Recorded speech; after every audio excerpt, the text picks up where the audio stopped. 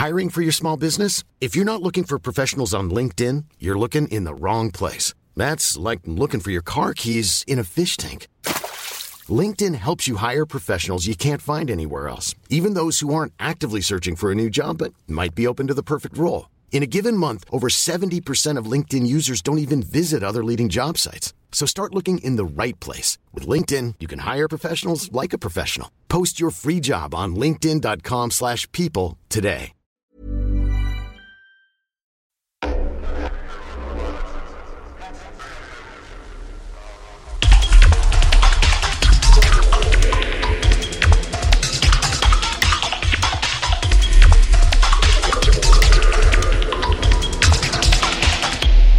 This is not a diving podcast with Scuba.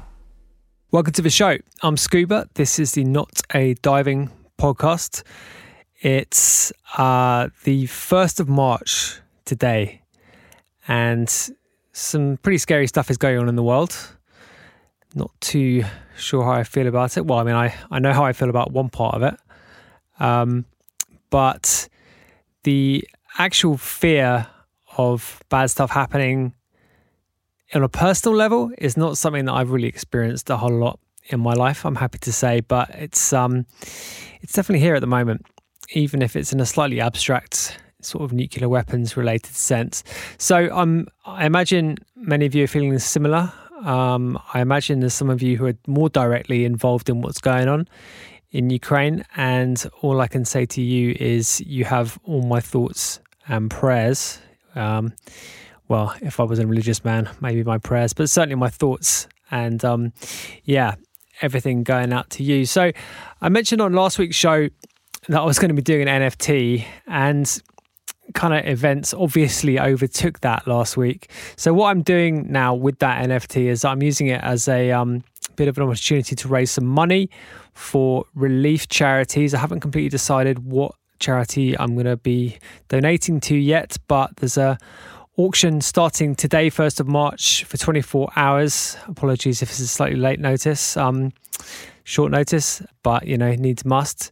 So it's on Catalog Works. If you go to catalog.works, all the info is there. And if you grab me on Twitter, you can have full details of the actual auction and 100% of the primary sale price of that NFT, which is of the Scuba's on-chain mix of my Hang 10 SCB track. 100% of a primary sale of that will go to the charity that I eventually get around to picking. So, yeah, I not able to make too much of a direct impact on what's going down, clearly, but hopefully we can make some money for a good cause doing this. So the show must go on, as they say. And this week we have none other than Machinedrum on the show. He is someone who I've worked with on Hot Flush, of course, through his Sepulchre project with Praveen, aka Braille. I've released original Braille tracks as well. But Travis Stewart as Machinedrum has done all sorts of cool stuff on various different labels, most notably his series of albums on Ninja Tune and his collaborations with Jimmy Edgar and many other people, which we discuss at length in this forthcoming conversation that I have for you today on the Not a Diving podcast. So, as usual, I'll be back later after the conversation to talk about releases. There are some releases, a couple of them this week, in addition to that NFT. And apart from that, I must beseech you to leave us a review or a rating. That really does help. I forgot to do so last week. But it genuinely does help the show, and we are slowly building an audience here. So the more of those we get, the better and easier and more effective that will be. So please do that. And finally, if you want to say anything about the show, get us in the Discord. There's a link in the show notes, or grab me on Twitter. But yeah, Discord is kind of a fun way of doing it. So let's get on with it, shall we? I think I've done enough talking. Without further delay, here is Machinedrum.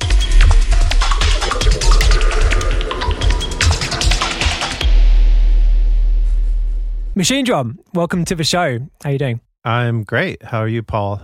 Or Scuba, Paul. You can call me Travis. All right, okay, let's just do Travis and Paul for the purposes of this. Yeah. Now that we've done the introductions.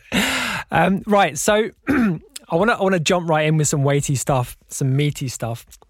Ooh. So we're recording on Thursday, the 24th of February, and Russia has just invaded Ukraine. And I've been basically sort of reading everyone in music's kind of reaction. Everyone's got a reaction on social media. There's a lot of kind of like outpouring of understandable, some emotional reactions, and there's some like pontificating, and there's some like, there's a wide range of stuff. And it just got me thinking about the way we all, I guess, express our wider like values and our wider politics into our music and through our kind of communication with the outside world. And I just wondered, how do you feel about bringing politics into music and the way you present yourself generally? I mean, yeah, it's a pretty heavy way to start it off, but I love it. Yeah, I mean, I feel like in the past, I tended to weigh in a lot more than I do now.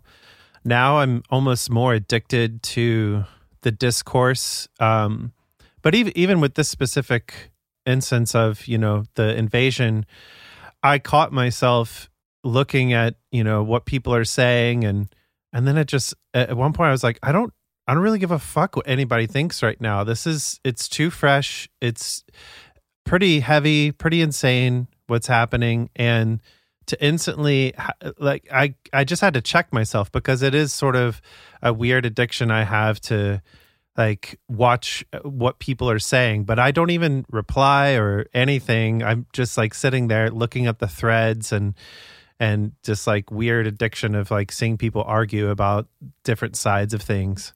But yeah, I mean, I feel like I tend to stay out of any world goings ons, like and try to keep things pretty neutral, more or less, lately. I feel like, especially with social media, it's not the best place to have these heavy-handed kind of conversations and, short bursts of texts. And even if you are going to do like a long thread, like, it's kind of like you're screaming into the ether, and you're either going to have, the people on your side or people against you, and everybody's sort of fixed in their positions. And unless you're ready to dedicate an entire day to talking to one specific person and changing that one specific person's mind, maybe it'll happen. But yeah, I mean, it just seems like we're so divided on everything in the past few years, and it just seems to be escalating more and more. I don't know. It's interesting because go ahead. Go on. So no, I was just gonna ask. I mean, has that been a big change then for you personally? Because obviously, I think the way social media has kind of shifted quite a lot in 10 years. It's been a while since there was a shift, but I think there was a shift at some point whereby things did get a lot more polarized, and it became a lot more difficult to kind of express. I feel like there's a lot more scrutiny now. But let me also ask you a peripheral question, which is sort of related to this, which is, I mean, I know you've felt quite strongly about the whole NFT thing. And I wonder, is that something that maybe a few years ago you'd have been a bit more public about your feelings on, do you think? Because I mean, I think I know what you feel about it, but it's like, you haven't really gone full public with that. Yeah, I mean, it's possible I would have had a bit more back and forth with people on social media about it. But really, it's something I've honestly lost sleep over, just because I tend to try to understand both sides of an argument. And especially with something like this, it's so complicated, and it's definitely not a black and white kind of issue or, subject. I tend to see both sides, which keeps me split in the middle, which in a way is a good thing, because, I think there's a spectrum between wrong and right, like things are a little bit wrong and a little bit right sometimes. And I feel like everybody, the way the discourse is going on in regards to NFTs is like choosing sides. And I mean, I guess this could be a take that I would have, but it really doesn't really push things forward or backward in any sense by me just stating that I understand both sides, because nobody asked. So it's not really up for me to just say like, hey, I understand both of your sides, and I'm just gonna stay right here where I am, stuck in the middle. I mean, the center is a bit of a lonely place to be right now, I feel like. It really is. It really is. Right. So let's go back a bit then. Kind of zoom out a little bit. Yeah. One of the things that we've been talking about on the show with various different people has been various kind of introductions to dance music and electronic music. And I think pretty much everyone I've had so far have been people who grew up in big cities and had kind of that immediate thing. But you didn't grow up in a big city, do you? I think I'm right in saying that. Yeah, you're correct. You're from North Carolina, is that right? Yes, that's true. Spent most of my years in Hickory, North Carolina. Closest major city was Charlotte. Spent a bit of time. If I was doing any record shopping, it would have been there or Chapel Hill. And okay, so what was the initial way in? I guess what was the hook that got you into this stuff? I mean, tracing it all the way back, I would say a lot of it was MTV in the 90s, honestly. You had huge artists like Nine Inch Nails and Prodigy that had, videos on like daytime mainstream hours, for MTV. But then they would have shows like 120 Minutes and MTV's AMP, which was actually a huge thing for me because they ended up showcasing a lot of more left field kind of electronic music, stuff that definitely wasn't going to be played during the day by any means. And it was once a week. I believe it was at midnight on Saturdays, something like that. And what kind of stuff was getting played on that? I don't think I ever saw that. It played everything from Future Sound of London to Cold Cut, Alltecker. Yeah, the early Aphex Twin videos. What was the one? Not Come to Daddy. I believe Come to Daddy was even on like daytime really? MTV. Yeah. But the cool thing about AMP was they didn't have the traditional like artist song title, album title kind of credits at the beginning of the video and the end of the videos. You had to wait until the end of the show and it would scroll up like each artist and song that was played. So I would sit there writing down the names of everything that played, hoping that I got it right. Because I remember a big moment for me was seeing the video for Alltecker's Second Bad Vibe, which was a Chris Cunningham video. It's like the sort of surveillance footage of weird alien insects, robot kind of things. And I just remember being blown away by it. But all I ended up writing down was Alltecker. So I went to like the nearest record shops, like Mega Media Center kind of thing, that did end up having an electronic section. And I remember buying their album Amber first, which was not the right one. And that's a good one though. it's absolutely incredible. But at the time I guess going back a little bit further, my entry point into electronic music would have been starting off with metal. I think like I was really big into Metallica, bands like Quicksand, God, what else? Like Megadeth, stuff like that. And then I remember seeing a video for Ministry NWO, which hooked I literally had that on this afternoon. You did? Crazy track. Yeah, I did. Literally. That's amazing. Yeah, I remember instantly being amazed and was like, what is going on here? Like, this is the future. And it was super political, had it, and I don't remember any other videos like that at the time.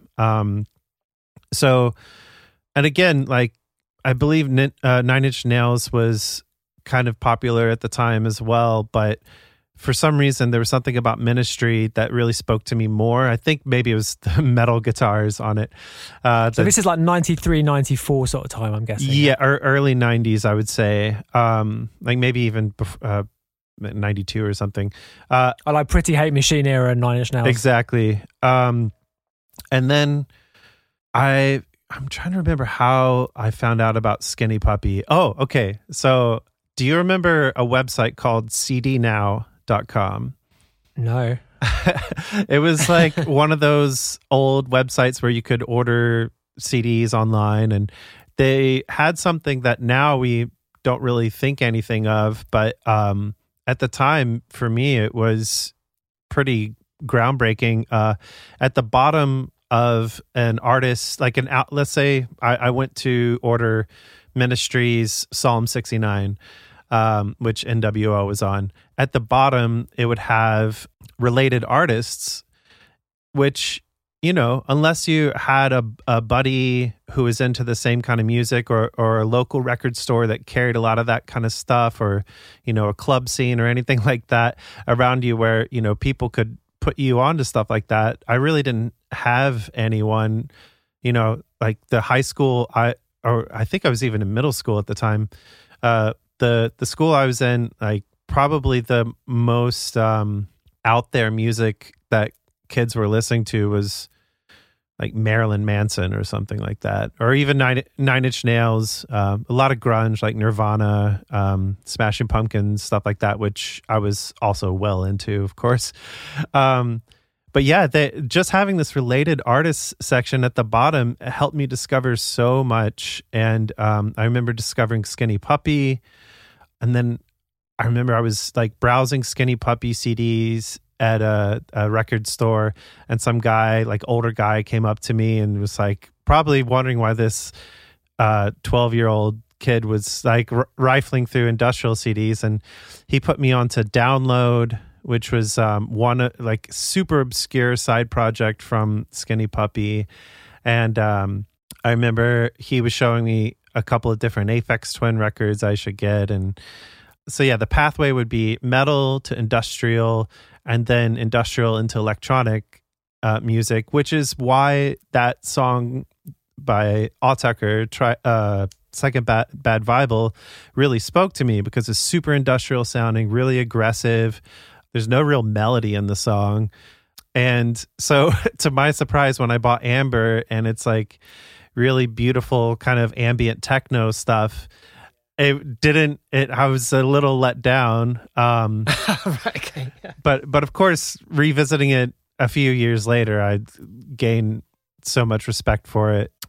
But yeah, so there was MTV's AMP, and then, you know, I was I forget how I got introduced to IRC, but IRC is basically like the earliest form of internet chatting. I believe it stands for Internet Relay Chat.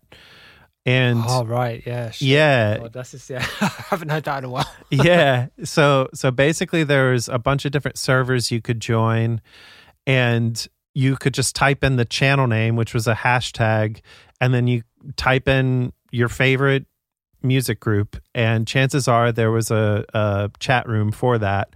You know, similar to, I guess, AOL online, America Online, like chat rooms, but definitely way more obscure kind of stuff going on, and you could do file sharing and all of that. So yeah, I remember just joining a few different rooms on IRC and finding out even more music that way, and that's subsequently how I ended up signing my first record deal too with Merc Records. Was there was a community. I believe that at first it was Channel IDM, and then some people from that same channel started a few other like more obscure channels. And there's also like the tracker scene, which is how I first really started getting serious about producing music. They had a whole community on there where you could share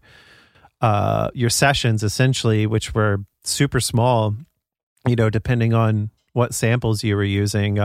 And yeah, I mean, it's pretty mind blowing, like how much I learned just through this one internet service. Yeah, it's pretty amazing. Yeah, I mean, those were definitely different days. I mean, I remember having sort of vague equivalents with the dubplate.net forum, which was a little bit later, and I was in a slightly different position to the one that you're describing that you're in, just in terms of like the development of what I was doing. But yeah, those kinds of things can be really valuable, actually extremely valuable and super useful, and in terms of meeting people as well as discovering music. Yeah, I mean, especially if you don't really have any options, like I definitely got along with a lot of people in my school, and we would play each other music and discover music together. But yeah, there's just this big void of people, like friends that were into electronic music. Again, apart from Nine Inch Nails, Daft Punk, Air, stuff like that. And yeah, the big stuff. Basically. Yeah, the stuff that was getting press. Exactly. Fatboy Slim, Prodigy, all of that. But yeah, I just had this, like, the first time I felt a sense of community and discovery was through the internet and IRC. Yeah. So was the first like big city you moved to New York? Am I right in thinking that? I mean, unless you count Orlando as a big city, that was the first major move out of North Carolina for me. Okay, so tell us about that then, because I've actually never been to Orlando, but I mean, it's definitely not New York in terms of its kind of cultural surroundings, right? No, definitely not. I mean, unless you think of Disney World as a huge cultural kind of epicenter. No, I went to school there at Full Sail, which is sort of like one of the most popular audio engineering kind of media arts schools in the US, to the point where I believe, I found out about it initially looking like at an ad in Rolling Stone magazine.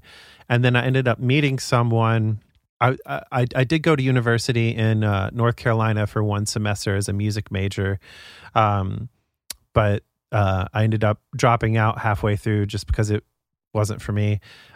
Just because the school was small, the people I was meeting that were graduating with the music major were going on to either do more schooling or teaching or assisting with a high school concert band or something like that.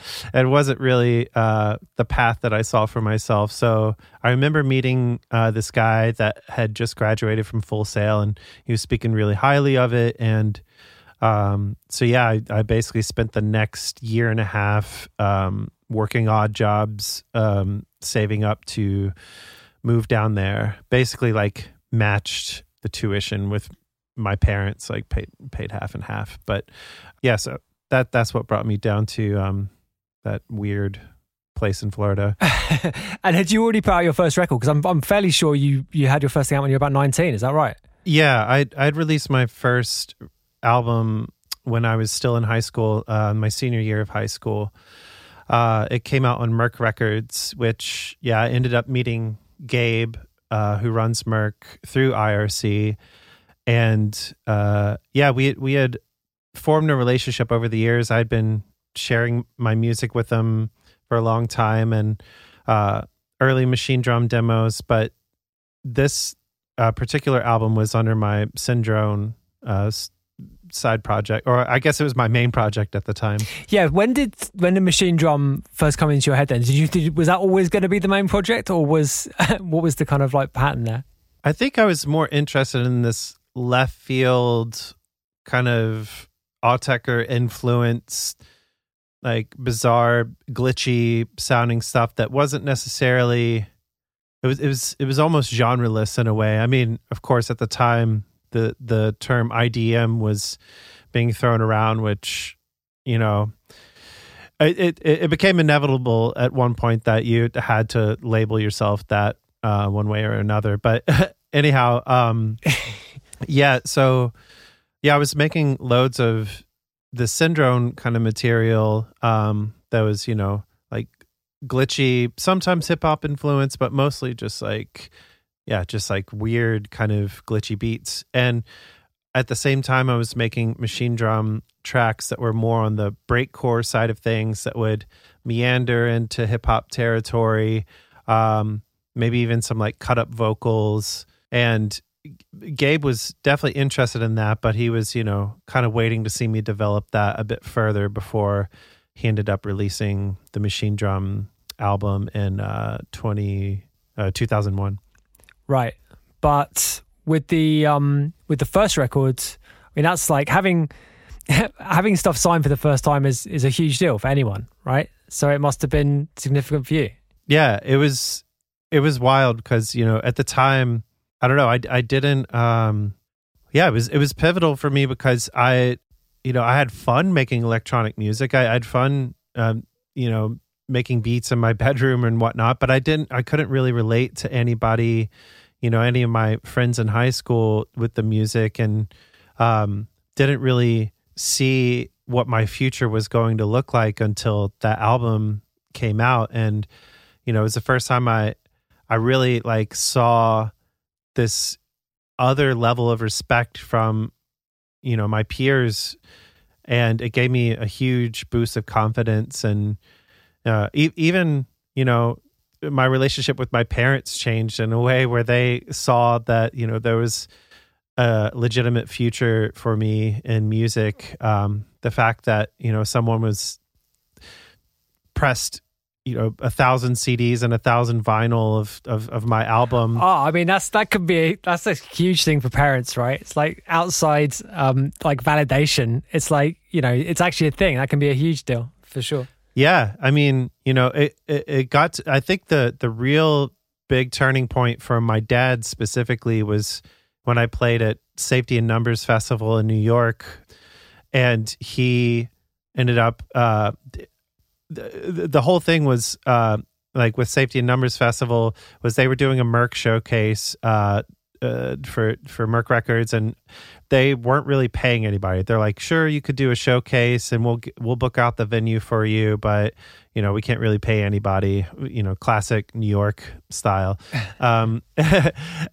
So basically I had to fund my way up there, and my dad was willing to help out only if he could come. So he ended up coming up with me on that first trip to New York, and seeing that there was, even though the venue probably only had maybe like 50 people at the show, just seeing that there was any sort of following for what I did gave him, a lot of hope and pride, and he started supporting me a lot more from that point on, and he's been super supportive ever since. And as my mom's been supportive since the very beginning, but having that validation from my dad specifically was also another key turning point for me, I think. Yeah, I mean, that's like whenever that happens, because I mean, for me, it took quite a bit longer. I mean, I was well deep into releasing records before I was taken remotely seriously by my parents. But anyway, that's another story.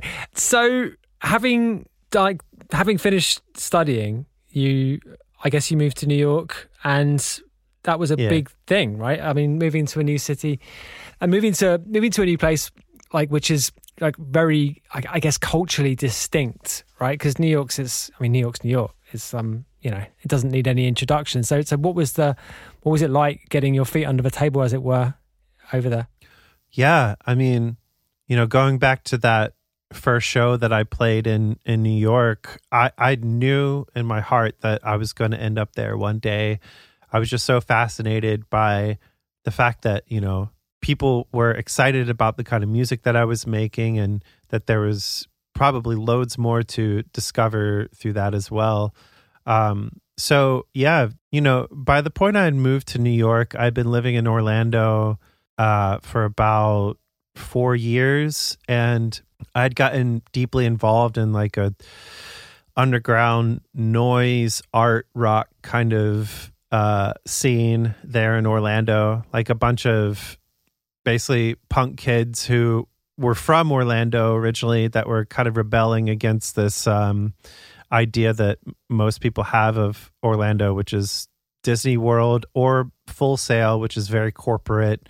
The school that I went to was like, sponsored by Pro Tools and or Avid or whatever, and they or DigiDesign, and befriending these kids that were part of this like really eclectic underground kind of art, noise, rock scene where everybody was forming bands with each other, and I was part of probably like 3 or 4 different bands. At that time I felt like I was really expressing myself in this new way that I hadn't been able to before in back in North Carolina. That being said, I did have a part of me that wanted to work with vocalists and kind of pursue this path of being a producer. And before this point, I didn't even really understand. I of course I understood what a producer was, but I didn't identify as a producer. I considered myself more of an electronic artist or an instrumental beat maker or something like that. I'd like working with vocalists was something that started happening toward the end of my years in Orlando, and I think a lot of that happened through Full Sail. Like most of the students there were into hip hop, R&B, and some of my classes, had to do with vocal production and stuff like that. So it was interesting having those two kind of polar opposite kind of vibes going into what I was doing at the time. So moving to New York at the end of all of that was kind of perfect. I was primed, I think, and I already had some friends that lived there, so it wasn't like I was moving somewhere and just starting from scratch. I played a few shows in New York at this point and had a friend base, so it didn't feel like I was just diving into the deep end by any means. Yeah, I mean, New York at that point was like a super, super vibrant place musically. I went over for the first time to play, I guess, 2005. And I mean, obviously I was doing the dubstep thing in the UK, but it was before the dubstep went anywhere in the UK, really. It was still Forward once a month, as I've discussed on this podcast before. And it didn't seem like it was moving. But Dave Q started his Dub War night, and that's how we first kind of got into contact with each other, through Alex Inside.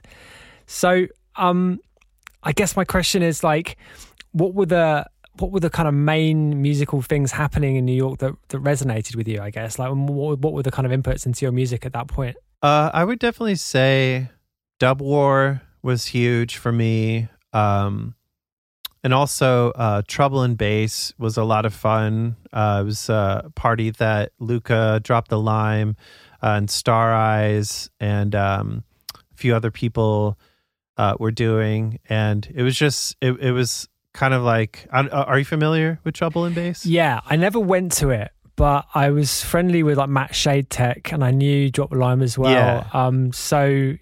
That was definitely on my radar of cool shit that was going on in the city at that point.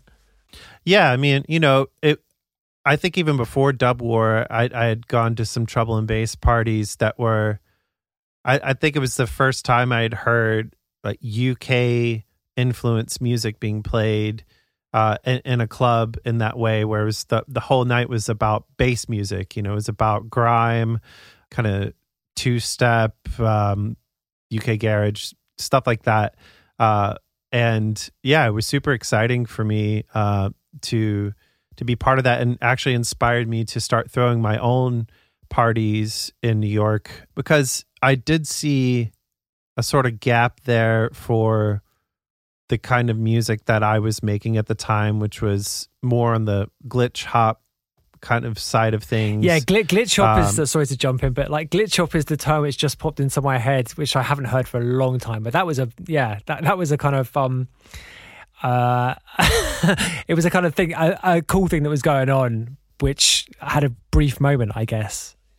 Yeah, I mean, I guess in the UK it was being called wonky. I don't know. Like there's right. I never really associated those two things, but yeah, I see what you mean. Yeah, they were. Yeah, I mean, they were definitely had their own things going on, but I saw some correlations just in the fact that it was left field abstract hip hop, made by seemingly electronic producers, and a lot of it was instrumental even, I think the fact that it was like leaning on the instrumental side of things where the glitches and weird edits were kind of taking place of what would be a vocal in a way. Yeah. I mean, it's stuff like... But yeah, Sorry, go on. I was just going to say, I saw this gap there for this kind of music. And so I started throwing my own parties called Cassette, where initially it was more about just creating eclectic nights that were kind of all over the place, genre-wise. Having everyone from like the Flash Bulb to Body Language to I Emerge doing like a DMC style kind of battle set to art installations, and it was kind of all over the place. But at the time I was really into performing with Ableton Live, and I was doing a lot of mashups and then started doing kind of back-to-back sets with other people in the night, and where we would basically just all go into one mixer, and we were all using Ableton. We would kind of whisper to each other what the BPM was, and plug in the headphones into the queue, and basically keep hitting spacebar until it was synced up, basically. But that actually ended up becoming even more exciting for me, and we stopped doing these big showcase type events that we were doing in proper venues, and started doing more loft parties and more illegal kind of rave style things in Brooklyn, where we'd have to rent a sound system, or maybe the loft space already had one, and we would just set up a long table and have 3 or 4 artists the whole night, but there was no real headliner. We would all just kind of go back and forth the entire night. Maybe I would start off the night just to kind of warm up the room, but yeah, it was so much fun doing that, and it was really unique, and honestly haven't seen anything like it since. Obviously seen back-to-back DJ sets, or back-to-back kind of things, and takeovers and whatnot, but specifically the using Ableton to do those sort of sets was really magical, because it allowed us to improvise with like loops, and one person would throw an a cappella over a beat that another person was playing, and it was so much fun.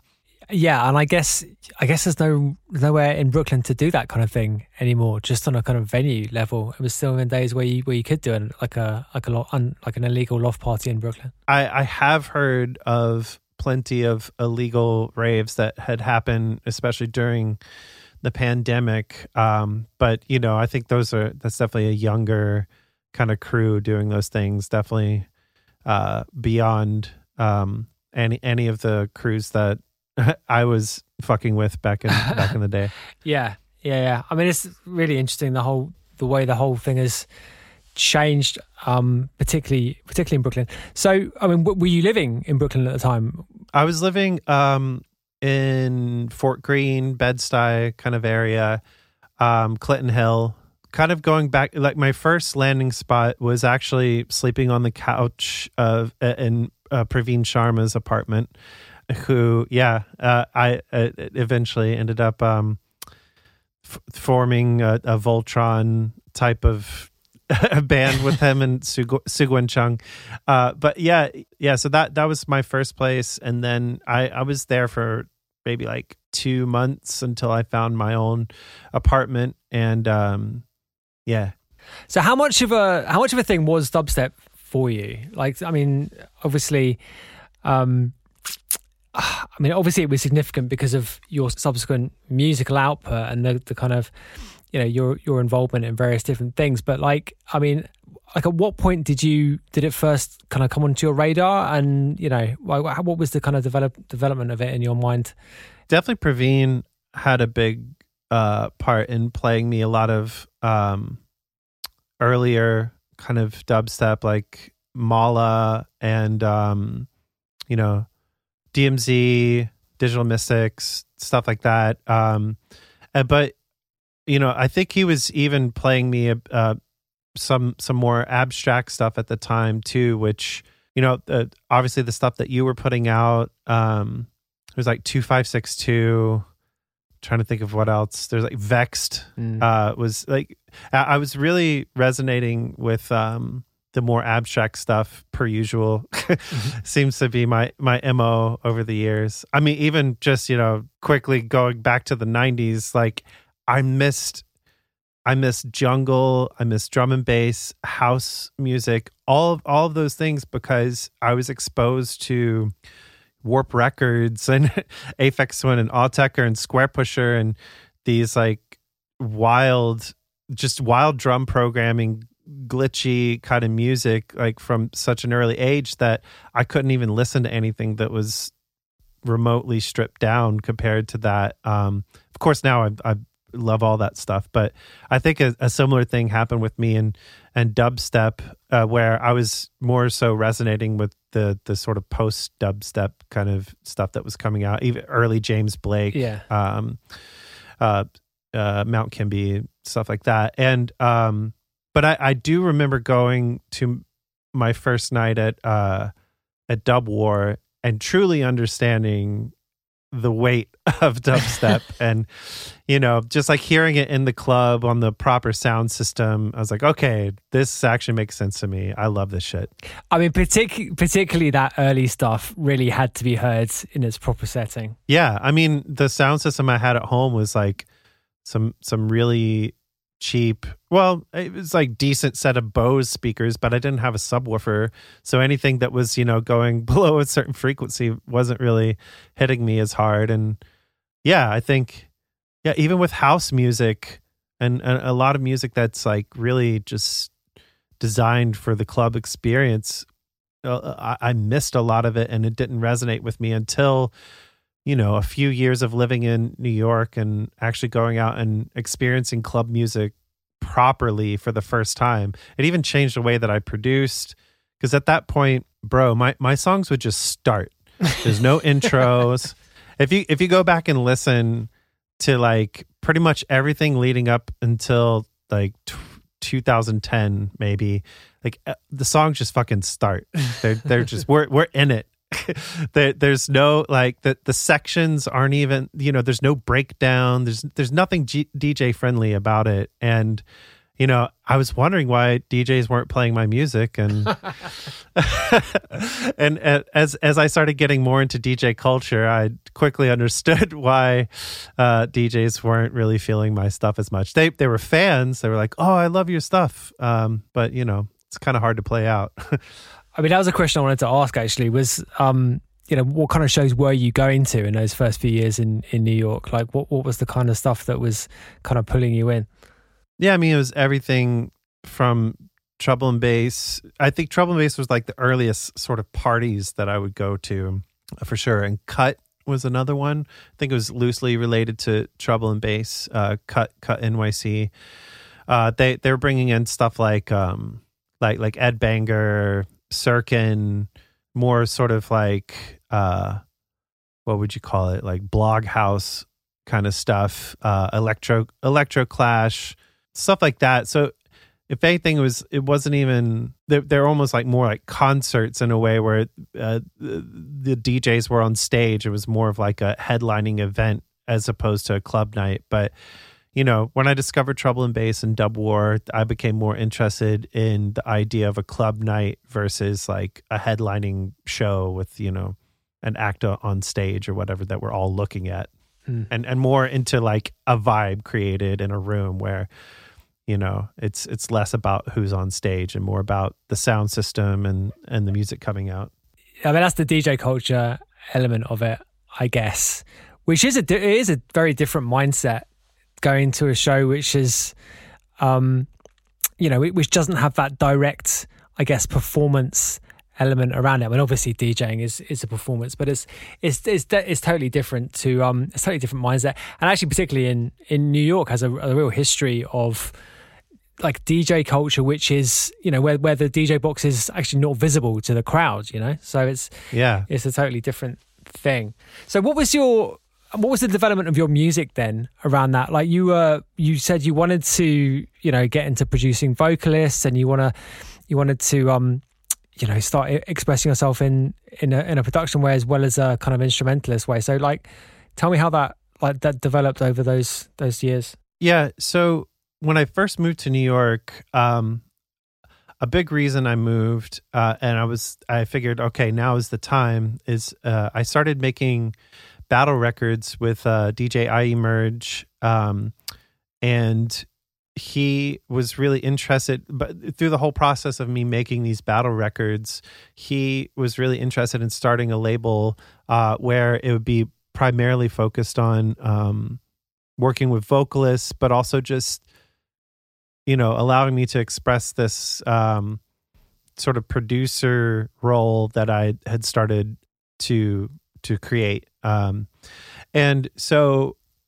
I can't remember exactly how it happened, but I do know that he was definitely more connected with the, hip hop scene and like the rap scene, R&B scene in New York than I was. So he was definitely my entry point at that time.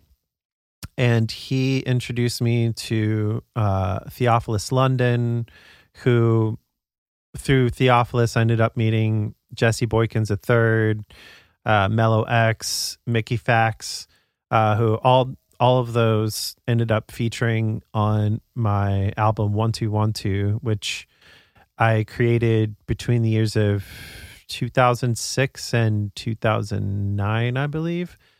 Yeah, so that was really the first time I had properly worked with vocalists and even helped on the songwriting side of things, and started to really cut my teeth in that world. And was there like a hard inflection point at any time? Like, 'cause we talked about getting your first kind of stuff signed and like having that kind of validation and getting to the point at which you're confident in your own work. And like, was there a point because I know from my stuff it happened quite late actually, that I finally sort of like made peace with myself sort of creatively. Like, was there a point at which that began to happen for you? Yeah, I really do think, after doing this sort of weird, abstract, like art, noise, experimental music kind of phase in Orlando, and shifting into this more serious, like I could actually see a future in what I was doing, working with vocalists. That was a really big turning point for me, where I think, it was everything from doing the sessions and being, like engineering the sessions and having the vocalist go in my closet and record the vocals, and like just learning how to, like, what to do and what not to do, especially with my limited setup that I had. And a lot of these artists were also just first starting off and were very young. And so we're all kind of learning together, which was really exciting. And so I think between that and actually performing on stage with some of these artists, particularly Theophilus London, I would generally, I was his DJ at shows, and I would get on the mic and do ad libs and kind of be his hype man in a way, which was like a really interesting phase of my career. But I was also like, for the first time in my life, like focusing on fashion, and like started like, being a bit more conscious of like what I was wearing, and especially being in that scene, like where fashion is kind of it's very important. I mean, in New York in general, that I think had an influence on me. Started being more aware of what clothes and kind of shoes I was wearing and everything, but especially being on stage with someone as flashy as Theophilus London, made me start paying more attention to that kind of world. Yeah, you've got to do your part, right? You can't just be the guy standing there invisible. Yeah, exactly. But yeah, I think, just having that excitement of being on stage and like hearing the songs that I had produced with this rapper and seeing, an actual fan base start to form where we would see the same people at each show and the crowds were getting bigger and bigger. It was super exciting and validating for me. I mean, that's kind of an interesting contrast between having confidence in yourself, like technically in the studio and making music that you think is good and like, that whole side of it. And then like the performance side and the kind of public face, which is totally different, but, and can be challenging in a very different way, psychologically, I guess. So how was that? I mean, how was that kind of development of you becoming more of a kind of, your kind of personal profile growing and all that side of it? I think by this point I'd played loads of shows, some big, some small, doing more experimental, instrumental, glitch hop, IDM kind of stuff. So I'd definitely gotten to a point where, playing in front of people wasn't that big of a deal anymore. But I think it was more so just knowing that my music was accepted outside of that sort of niche underground electronic world, seeing that there was I was basically, being accepted into the mainstream somewhat, which for me, I felt was a bigger challenge than making crazy left field electronic music, because I could do that all day, but making something that was not only accepted in the mainstream, but also something that I found exciting to listen to and my fan base that I had it up to that point was also into it. That was the challenge for me. And to see it actually working out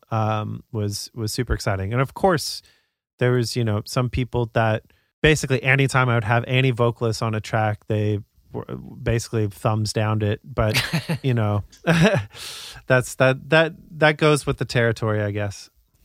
I mean, there were always those people like with anything, right? Yeah. But I mean, I think maybe that was the first point. That was probably the first point I, realized that I couldn't make everybody happy, especially if I was going to take this risk of making music in more of a pop realm of things, that I was definitely going to piss some people off along the way.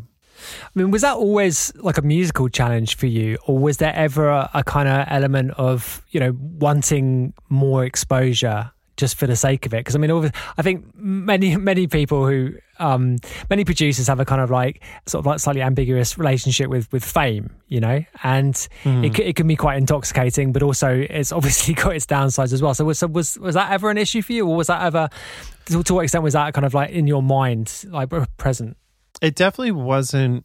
The reason behind doing it wasn't this quest for fame by any means. I definitely had a taste of it by kind of injecting myself into that world and seeing that, it was about having a stage persona and like this idea of like, oh, you're a producer, who do you produce? And being able to like talk a whole different language and getting a different sense of hype based off of that. But I don't know, like it was more just the excitement of the challenge of making music that would appeal to a broader fan base, but also still excite me in that way that I was able to, express my experimental nature and push things forward, because, I was hearing artists like Daft Punk,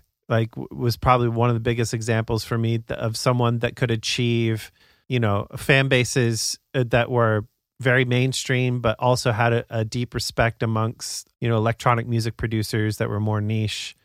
And I was interested in finding some kind of balance between my experimental upbringing and this more, like mainstream kind of vibe.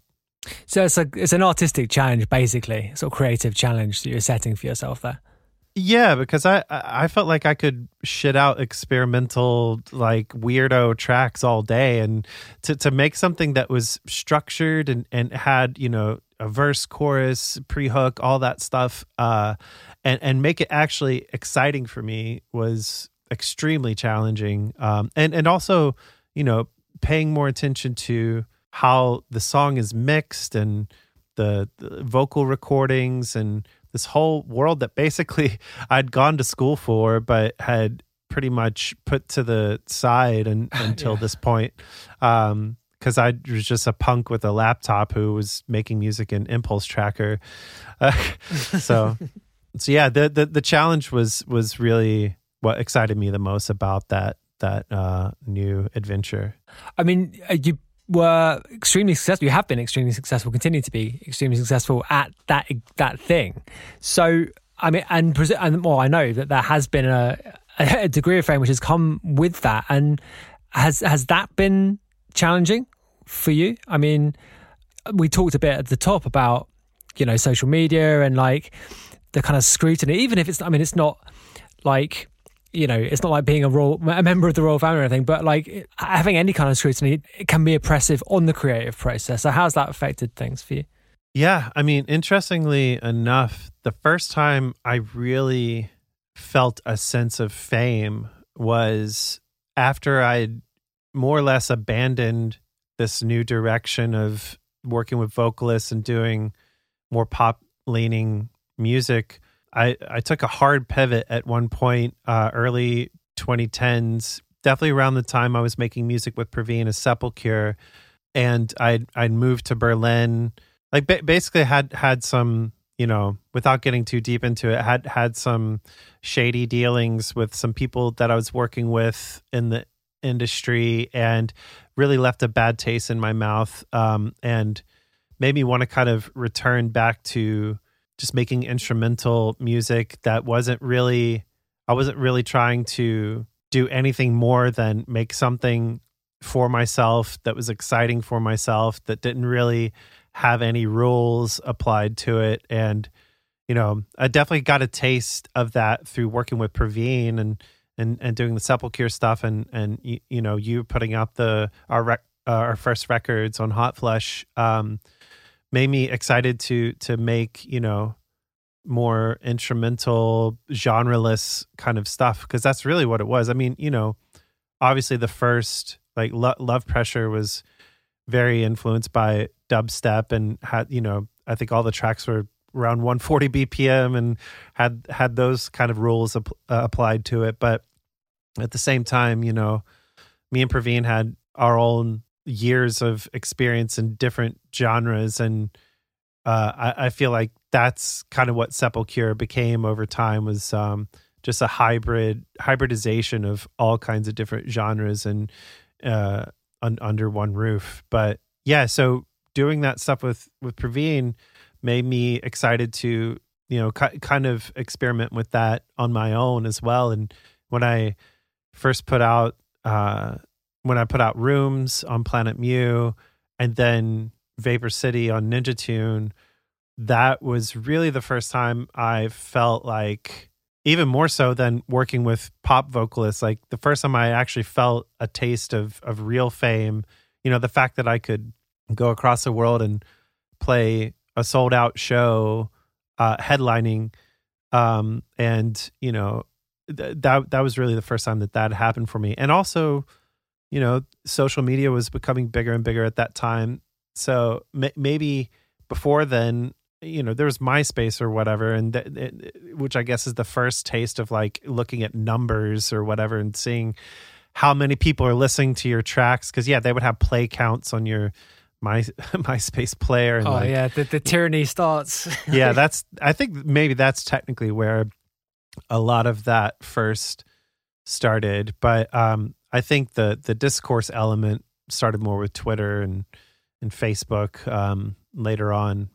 But yeah, I feel like the first time I had to really check myself on the whole social media front was around the time I was putting out Vapor City, and I was playing at South by Southwest, and I had this run-in with Hannibal Buress, and which, without getting into it, basically he like took a picture of a shirt that I was wearing while I was DJing that had like a stain on it, and someone forwarded it to me, he said like "R.I.P. this guy's shirt," and then which in retrospect is hilarious. But this is before Hannibal was, a huge comedian, but he definitely had a cult following on Twitter, and someone had forwarded me his tweet, and I think I replied like, "Fuck you, talentless prick," or something like that. Like just very hastily. Actually, I was sitting eating lunch with Peter from Ninja Tune, and it's my first time like really like hanging out with the Ninja Tune family, and I'm here on a secret Twitter war, like while we're like befriending each other for the first time, and we finished our lunch, and then my entire Twitter had exploded with his fan base basically just attacking me and finding old press photos of me, or like just making fun of how I looked and all kinds of crazy stuff, which sent me into kind of a little spiral and panic attack situation. I mean, understandably, man. Yeah. Jeez, those sorts of things are awful. Yeah, but the good news from it all is that it definitely made me shift the way that I dealt with social media, especially trolls or anything like that, and knowing to take a beat before reacting being a big learning lesson. And also me and Hannibal have actually become friends over the years, and we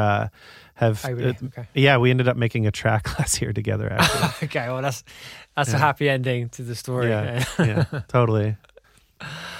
Okay, well, you talked a bit about Sepulchre just then, and I think let's just go back to that sort of post dubstep era. We talked a bit about this with Roscoe on the show, and it's kind of agreed that it was a super interesting period, and I guess I would sort of see it as being sort of 2009 to 2012 or so, that sort of time, which is a ridiculously short space of time, but it felt like basically right before everybody started making house music. Oh, well, yeah, I think that's precisely what we said on that podcast. Yeah, exactly. So, I mean, let's just focus on that a little bit, because I mean, what you did with that project with Praveen was awesome, and thanks. Oh yeah, it really was, and there were so many interesting sort of musical inputs that went into that contributed to it. Like from obviously there was a dubstep thing, but also the footwork was a huge part of it, and also the kind of house and techno thing was sort of bubbling underneath it all. So just tell me a little bit about how that project came together, and working with Praveen and all of that stuff. Yeah. Again, like me and Praveen had known each other for years before we started Sepulchre, and had thrown events together. He was throwing the Percussion Lab events, which I should have brought up earlier. Those were amazing. We would do rooftop parties together, and very eclectic lineups, but very raw. Bring a sound system on a rooftop and see who would show up, kind of thing. And posting flyers and posters all over the city, like New York style. But yeah, so we had developed a great friendship and a musical respect for each other over the years. And I can't remember at what point we finally decided to collaborate on I do remember when we first made tracks together, but I can't exactly remember what the reasoning was behind it to get more serious than any sort of jams that we had done in the past. But I think, we were both definitely very excited about what was going on with Dub War, and the just dubstep in general. And I think it was the first time I had really, and maybe even Praveen had, made music where bass was kind of one of the most important elements, and I think having that as sort of the anchor behind everything was a huge turning point for me stylistically, and I think it's something that has stuck with me ever since. Just the importance of bass weight and how it fits in the mix and how it sounds in the club, and how an entire tune can be carried just by a bass line. You know, I'd never really experimented with that before. So I think between that and the sort of rules of, you know, BPM wise hovering between 135 and, you know, 145, like having those rules in place allowed us to kind of experiment and add our own flavor to the beats and to our productions, which, you know, weren't necessarily like heard in dubstep, but you know, it was exciting to experiment with that kind of stuff and mess around with like R&B acapellas, basically stuff that you would hear a lot in like house music, like flipped defected records, kind of acapellas and stuff like that, old like R&B tunes, and being able to bring that into more of a dubstep context. I think we were even jokingly calling it love step, because it was like yeah we you know, we're making stuff that was definitely heavy on the bass side of things, but we equally melodic and soulful at the same time. Yeah, I mean, it seemed like you were just having an extremely good time making it, and the shows were the same. And you guys, the photos of you guys on stage were just that's heartwarming, you know.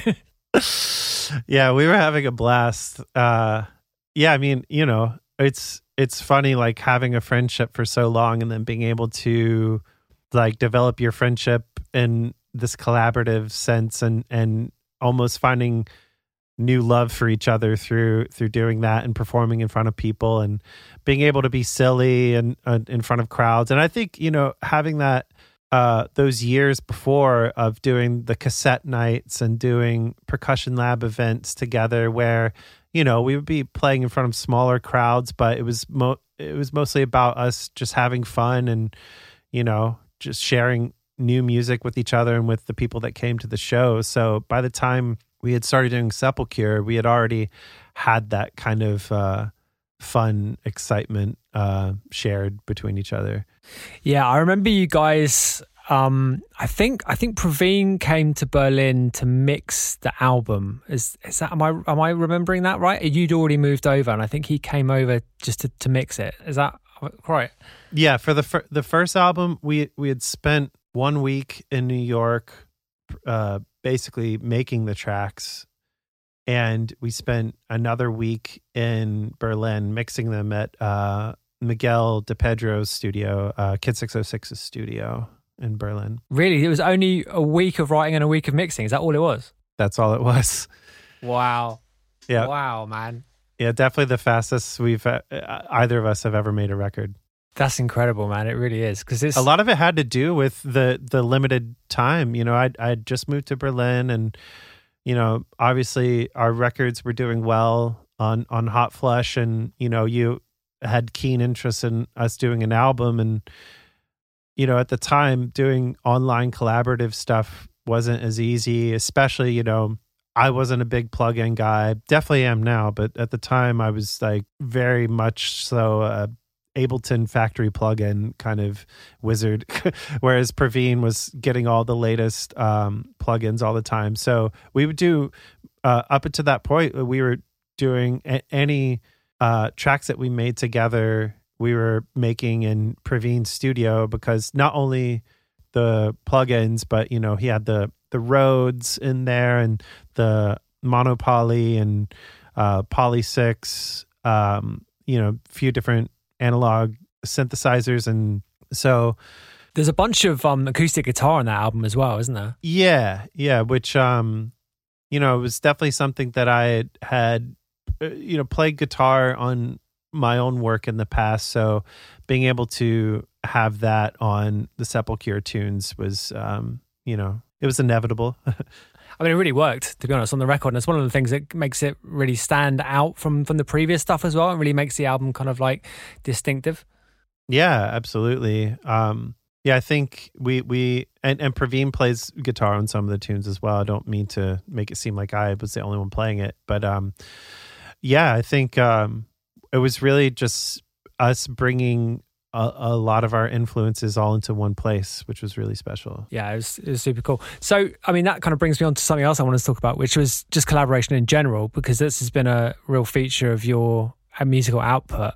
It's your ability to collaborate and the quite wide range of collaborators that you've had. I mean, the other one that sticks out for me is Jimmy Edgar, but like there's so many. So, tell me a little bit about a sort of a broad level how you approach collaborating with people, because obviously it is different every time. So how do you go about it? I think when it comes to producing or to collaborating with other producers, I feel like it definitely helps already being friends and already having a sort of formed relationship and mutual respect for each other, so that you can go into the sessions just trusting each other and being able to step outside of your comfort zone, especially when you see someone else having their own unique production style and making choices that you wouldn't normally make.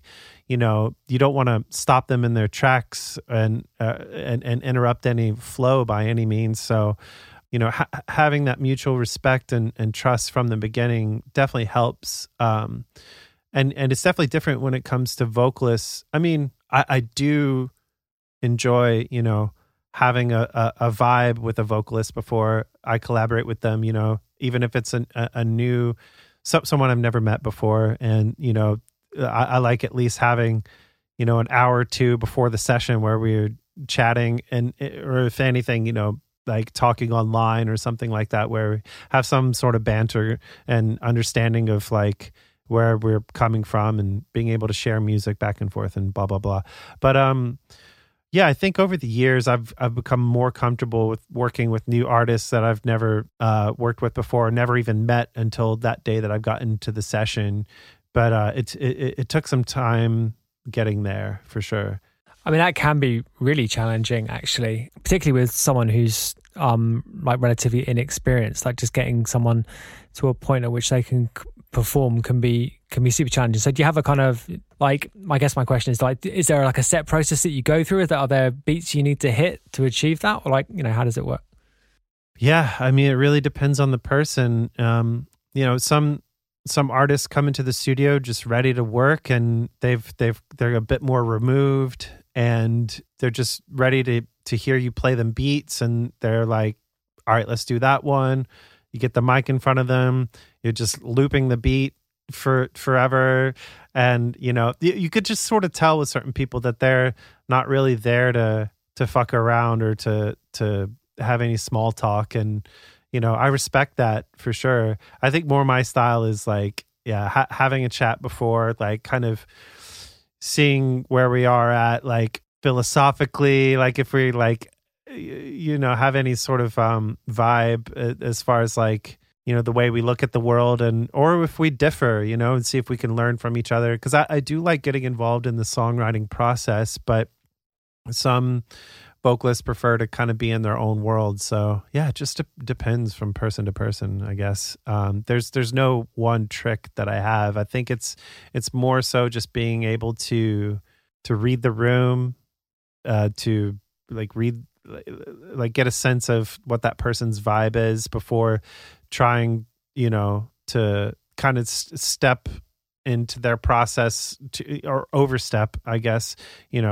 Like some people just want to be left alone in their process, while others want to be super involved and want you to be like going back and forth with them, and which obviously I prefer. But sometimes it's super easy to just sit there and play a beat and loop it, and then they record the vocal, and then you're done. Is it different when a track's going to be like a machine drum track? Like, do you have a different, like, do you think about it any differently then? I mean, are you a bit more like tyrannical about how you want things to be done? Or like, I mean, how does it differ? Yeah, I mean, when you're working by yourself, it's so insular. You're doing things maybe like repeating yourself or doing like the tried and true kind of things, or maybe you're not, and you're allowing yourself to experiment and do things that would maybe even be embarrassing in front of someone else because you're just like trying to learn a new tool or, experiment with a piece of gear that you've never used before. And, it's maybe questionable as you're experimenting. But when you're collaborating with someone else, it's almost like everybody's trying to impress each other in a way. I mean, me and Jimmy Edgar have talked about this, how when we're in the studio, we just have so much respect for each other that we're conscious of the time that we have together is so precious that, when it's like our turn to step up to bat, we're basically trying to impress the other person with like what we're doing and kind of putting all of our skills to the test. And, which is much different than when I'm working solo and kind of allowing myself to have that space to make errors and to learn new things and whatever. It's definitely different. Does that ever get like competitive? Yeah, but like in a friendly way, I think. It's like... Oh yeah, I mean, that can be good. It's not necessarily a bad thing. Yeah. Friendly competition for sure. Like kind of, again, I think it's like when someone else is there and someone else is listening to what you're doing and your performance, like whether you're like laying down a melody or programming a beat or, even down to the mixing level of things and like EQing and like making drums really pop in the mix and stuff like that. Like when someone else is in that room, sharing that space with you, listening along, you're so, like hyper conscious of what you're doing. And I think that can be really beneficial, to your work. Yeah. I mean, it absolutely can. I mean, it can be quite difficult as well sometimes, I find, but like it can certainly, when you get that dynamic right, I mean, it certainly forces you to like, I guess, bring your A game, Yeah, I mean, and also, like for example, with our first album, with the first Jets album, we spent 2 days just fucking around basically and like experimenting on the modular and just recording a bunch of sounds and not really making tunes. We just wanted to essentially create a library of sounds for us to use for the album. And so it allowed us to scratch that itch of messing around and learning gear and just making noises so that when we actually got down to it, to making songs, that it was more like, okay, it's game time. Yeah. I mean, that is sometimes the best part of the writing process, isn't it? Like just having that space to mess around and just like, make cool noises. Yeah, because that's the substance of what you're working with, really. And, if you're conscious of the time that you have together, it's like, okay, we only have 4 hours in the studio. You don't want to be sitting there messing around with the kick tone for too long, or like how much your snare slaps. Like, yeah, I mean, it can be important, but that's why we spent those 2 days, like making sure we had all the sounds dialed in and before we got going. Yeah, I was watching that Metallica documentary the other week, and they talking about spending 2 weeks on getting the snare sound right. Oh my God. Just totally fried brain. Sounds about right. Yeah. Well, I mean, in fairness, they got a good snare sound on that album anyway. Obviously, it was the legendary bad snare sound on the subsequent album. But yeah, that's true. Well, exactly. So maybe, it was time well spent. Anyway. There's a last area that I want to cover, and it's a key area, I think, for you in particular, because we've talked about your kind of work as a producer, and we've touched a little bit on touring and being a sort of musician kind of out there, as it were. But it seems to me that like a really, really key part of the whole of your career and the whole of your musical output has been your albums, and like particularly the way you've approached, I guess, world building, for want of a better term, there, which I think is a really cool kind of thing and a really cool aspect to your kind of creative output. And it's something which is something I guess you build on top of music. It's not it's related, but it requires a sort of different depth of thinking. But I mean, the albums thing is an area that we've touched on in every episode of this pod so far, and everyone. I mean, it's funny because like despite what people say about the format generally, and despite the, I guess, sort of relative decline of its importance, it's still a really key thing for musicians generally, and it seems to be like a real point of aspiration even for younger musicians. And I wonder why you think that is. For a start, is it just a wider, palette, or wider canvas rather, just the opportunity to do something more, or is there something else to it? And then we'll get into how you approach albums and stuff. But just at the top, like, how do you see that kind of appeal of albums? Yeah, I think it depends on how you get into music, your entryway into music in the first place.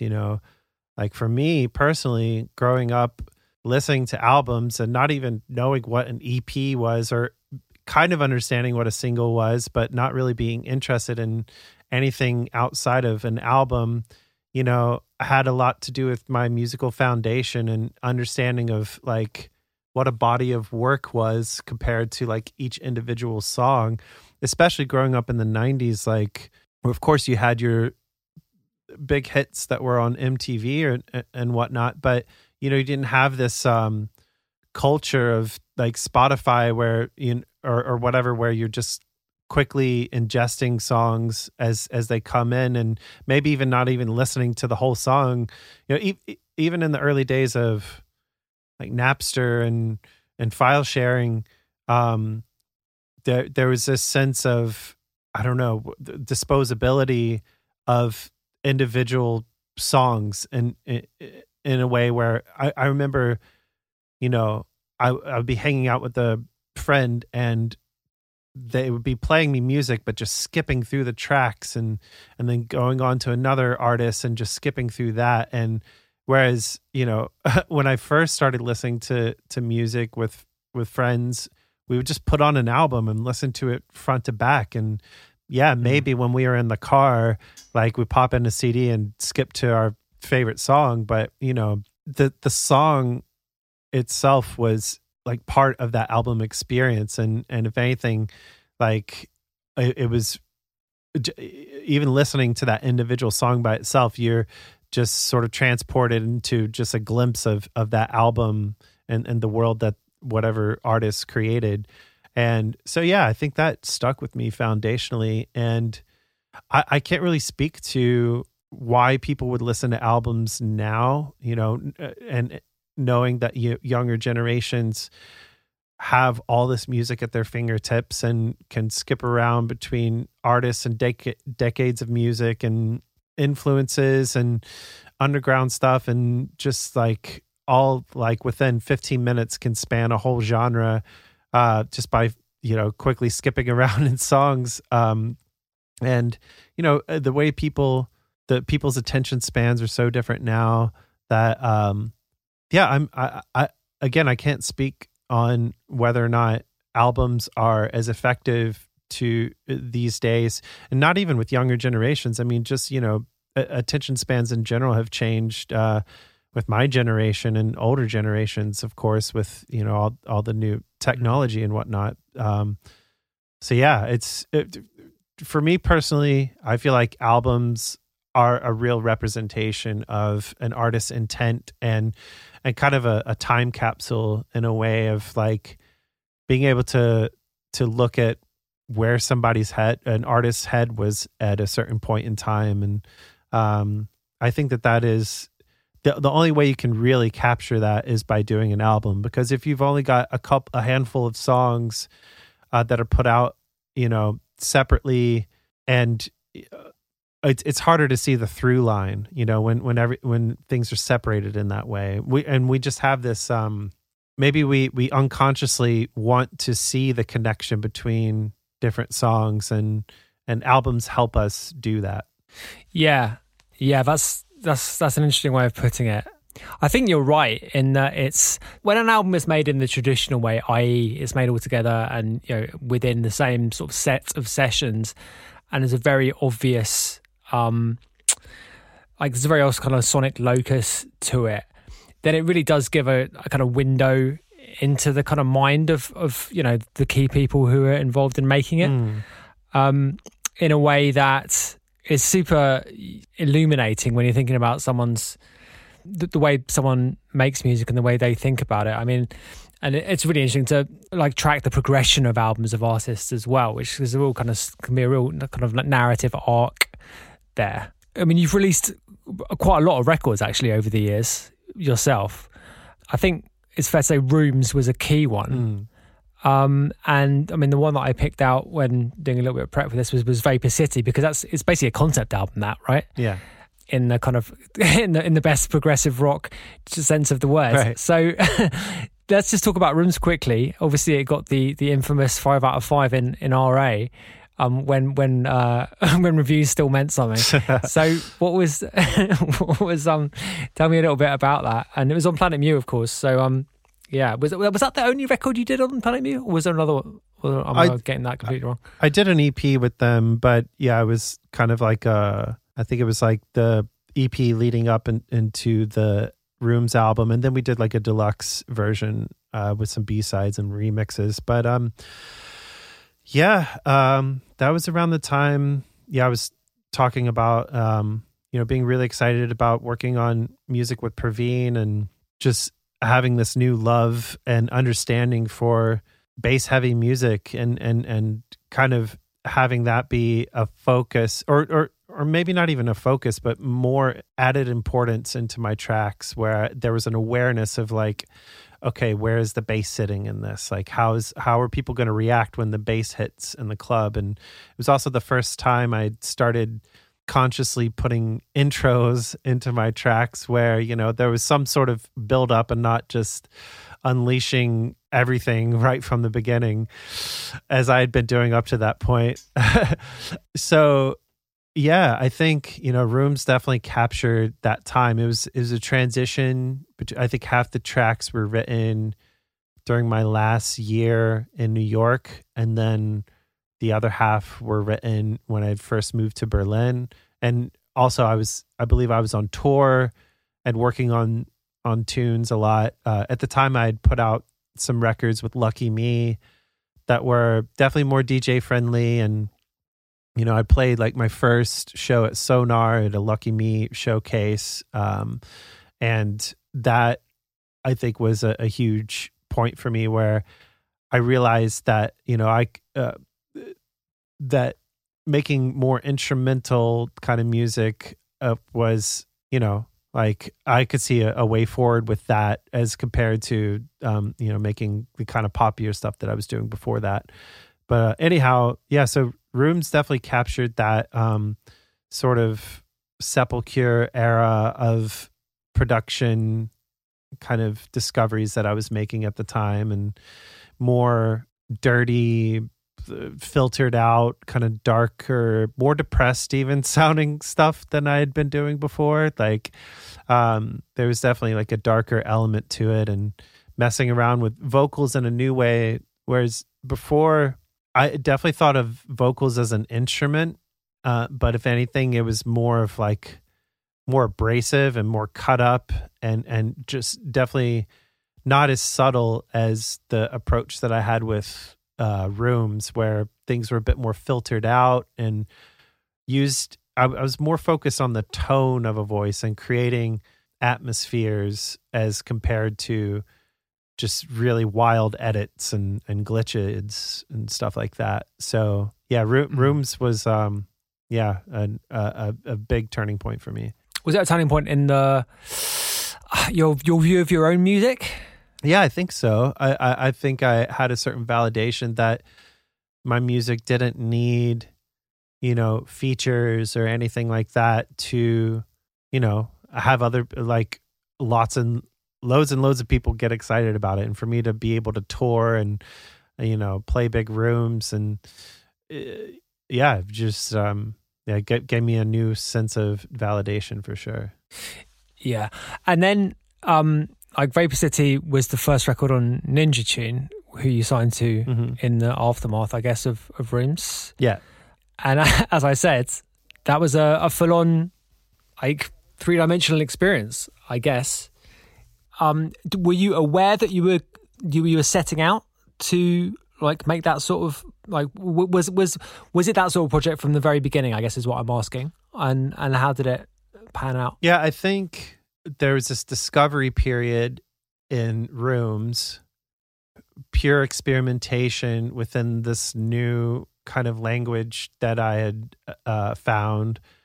And it was also Rooms was the first album that I'd made completely in Ableton. No, that's a lie. There's a couple of tracks where I added a couple of elements like from Impulse Tracker. But anyway, I would consider Vapor City a kind of refinement period. I had discovered this new direction that I wanted to go with my music with Rooms, and really started to dial it in with Vapor City, and basically, yeah, just kind of pull everything together a bit more, and have more of a direction with it, I think, and be less, maybe a little less risky than Rooms, but at the same time, trying to capture that that same sort of spirit that I had discovered with Rooms. Did moving to Ninja Tune affect the way that you were thinking about it at all? I mean, obviously moving to a new label can be, well, it can affect the creative process a bit in terms of like different pressures and different,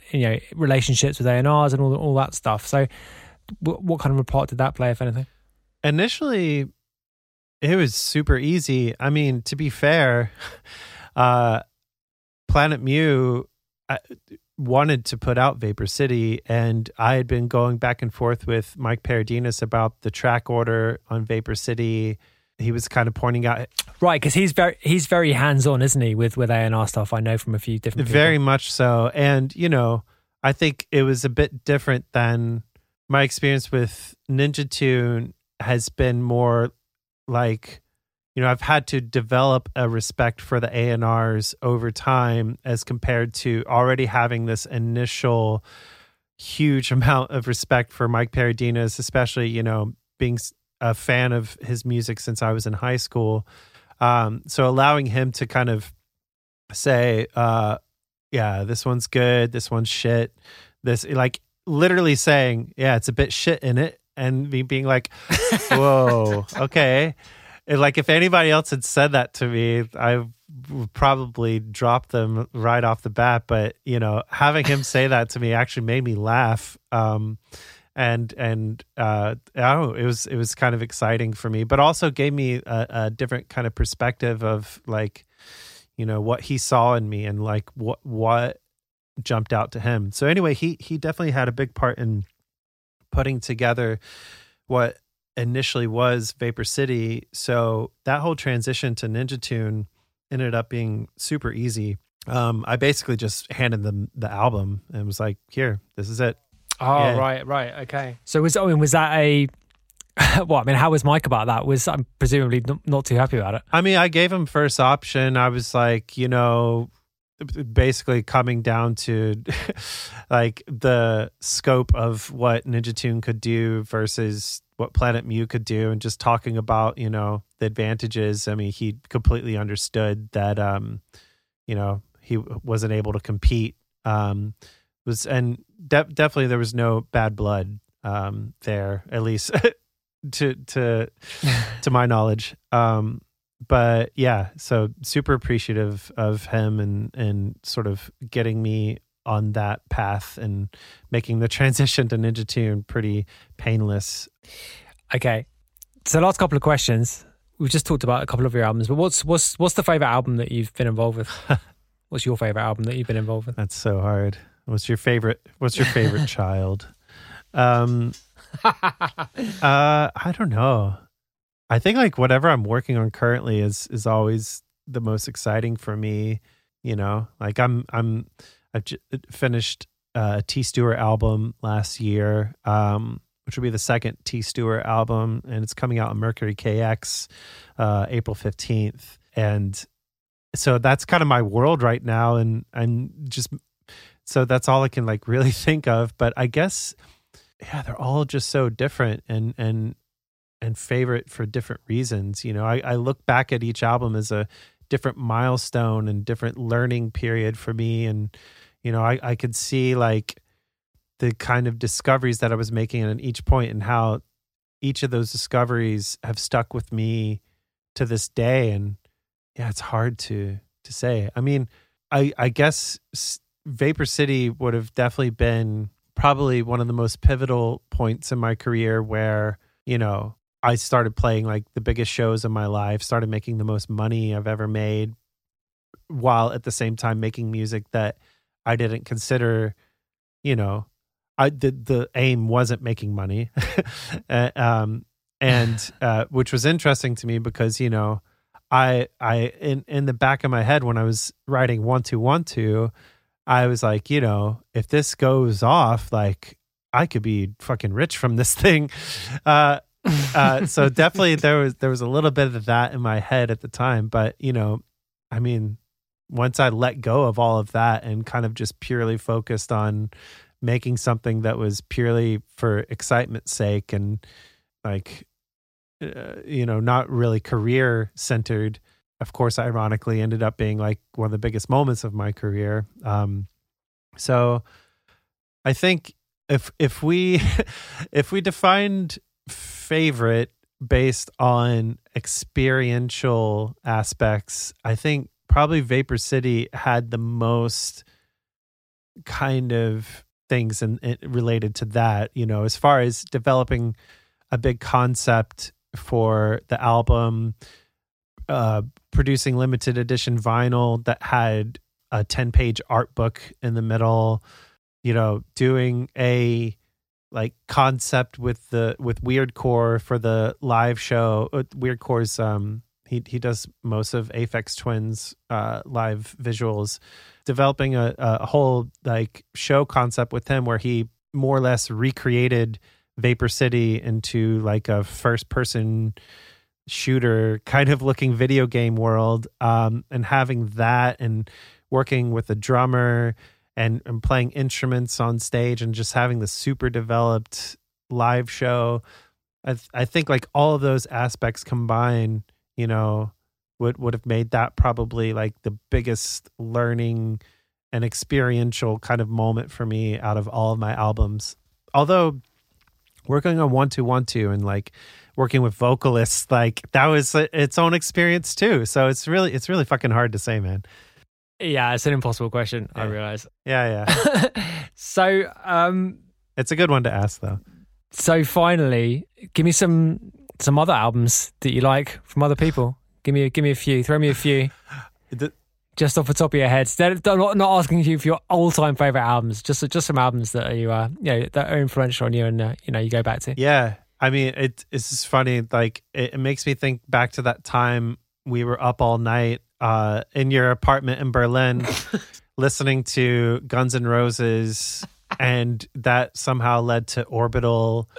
Yeah, I mean, I think we both found that we had a very similar upbringing influentially. You know, I was huge into Smashing Pumpkins. I think that was like one of the first times, like A Siamese Dream was the first time I really like started to think about what an album is, and hearing how there's these like subtle little blending between tracks where if you turned up the volume all the way, you could hear like these little sounds and they would like blend into the next track. And that was like just like some fun ear candy for me but just hearing like a story being told over an entire album, like that was really huge for me with that album.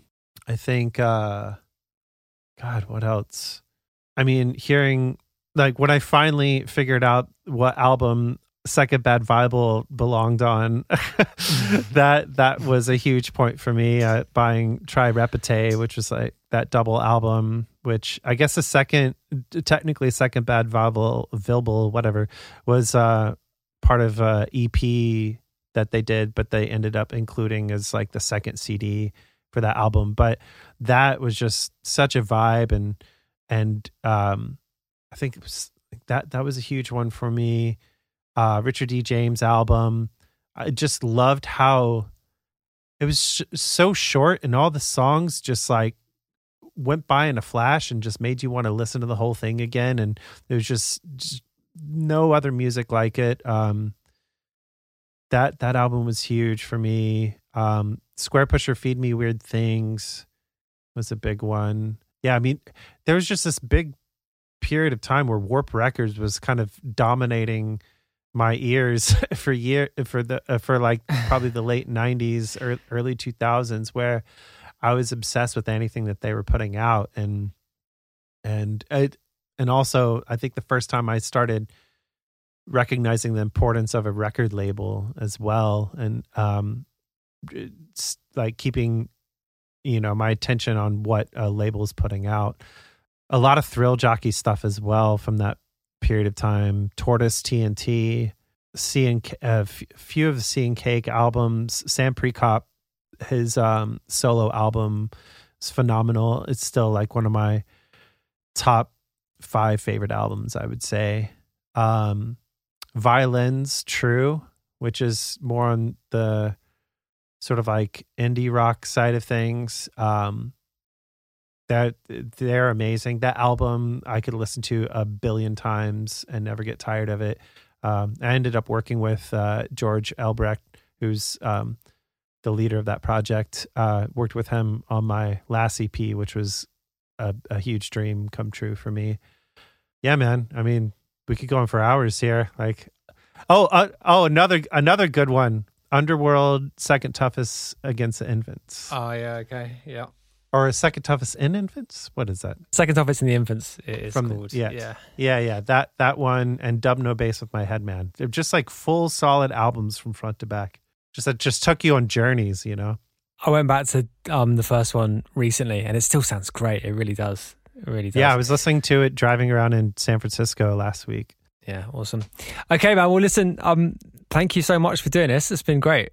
Bro, it's been really good. I mean, I feel like it's a bit one-sided. I want to like, it makes me want to like hang out with you and catch up with you, see what you've been up to.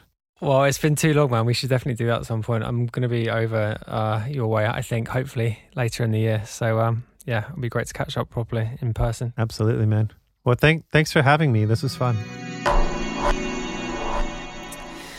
Yeah, that was Machinedrum, and you can probably tell that I enjoyed having that conversation. There was some laughing that went on more than usual, probably. But yeah, Travis and I go back a long way, and we haven't hung out really that much at all in the last few years. So it was great to spend a couple of hours, or the best part of a couple of hours, chatting to him. So before we go, a couple of things to cover release-wise.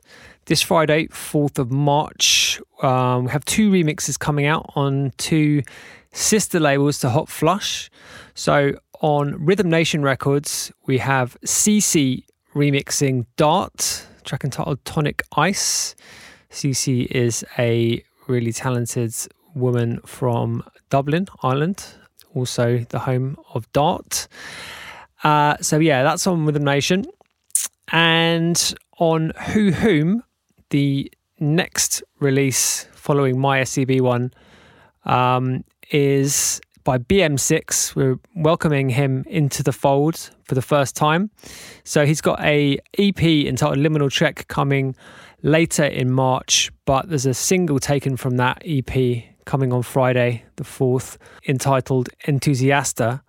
So get involved with that. He's super talented. I love his stuff. Been playing loads of his tunes in my sets over the past few years, and it's great to have him on Who Whom and affiliated with Hot Flush. He released a great album with Ben Sims on his label last year, but yeah, he's moving over to us for a bit anyway. We'll have him sticking around for a while, I hope. So yeah, that's also out Friday, 4th of March. Okay, so as I mentioned at the top, we've got this NFT auction to raise money for the people of Ukraine. It's going for 24 hours. Starting today, 1st of March. Apologies if you've missed it, but yeah, I just had to get it done. So yeah, the track on the NFT Scuba's on-chain mix of Hang 10 is not going to be coming out anywhere else. I played it on my Her set a few weeks ago, and you'll hear me playing it out, but it's not going to be released because, well, I just don't want to put it anywhere else other than NST. So, yeah. So let's hope we raise some good money from the auction of that. It's my first foray into the NFT world, having been a crypto speculator, as it were, since 2017. So yeah, let's see how it goes. And fingers crossed the events that I described at the top of the show aren't going to go on for too much longer. Okay, so leave us a review or a rating. Really does help. Join us in the Discord. Check the show notes for an invite to that Discord server. There is also a Spotify playlist, which I keep forgetting to plug, which contains all the music discussed on the show, as well as the show episodes. That's a good way to follow the show generally. Instead of following the, the actual show on Spotify, just follow the playlist and you'll get the shows as they come up, plus all of the music that we discuss, or at least a good lot of it anyway. Yeah. All right. I think we're done for the week. It's been a pretty stressful few days, as I'm sure it has been for you, probably, well, very possibly more than me. But yeah, let's just keep our fingers crossed and this thing will be over as quickly as possible. So I've been Scuba. This has been the Not a Diving podcast, and I will check you next week on the show.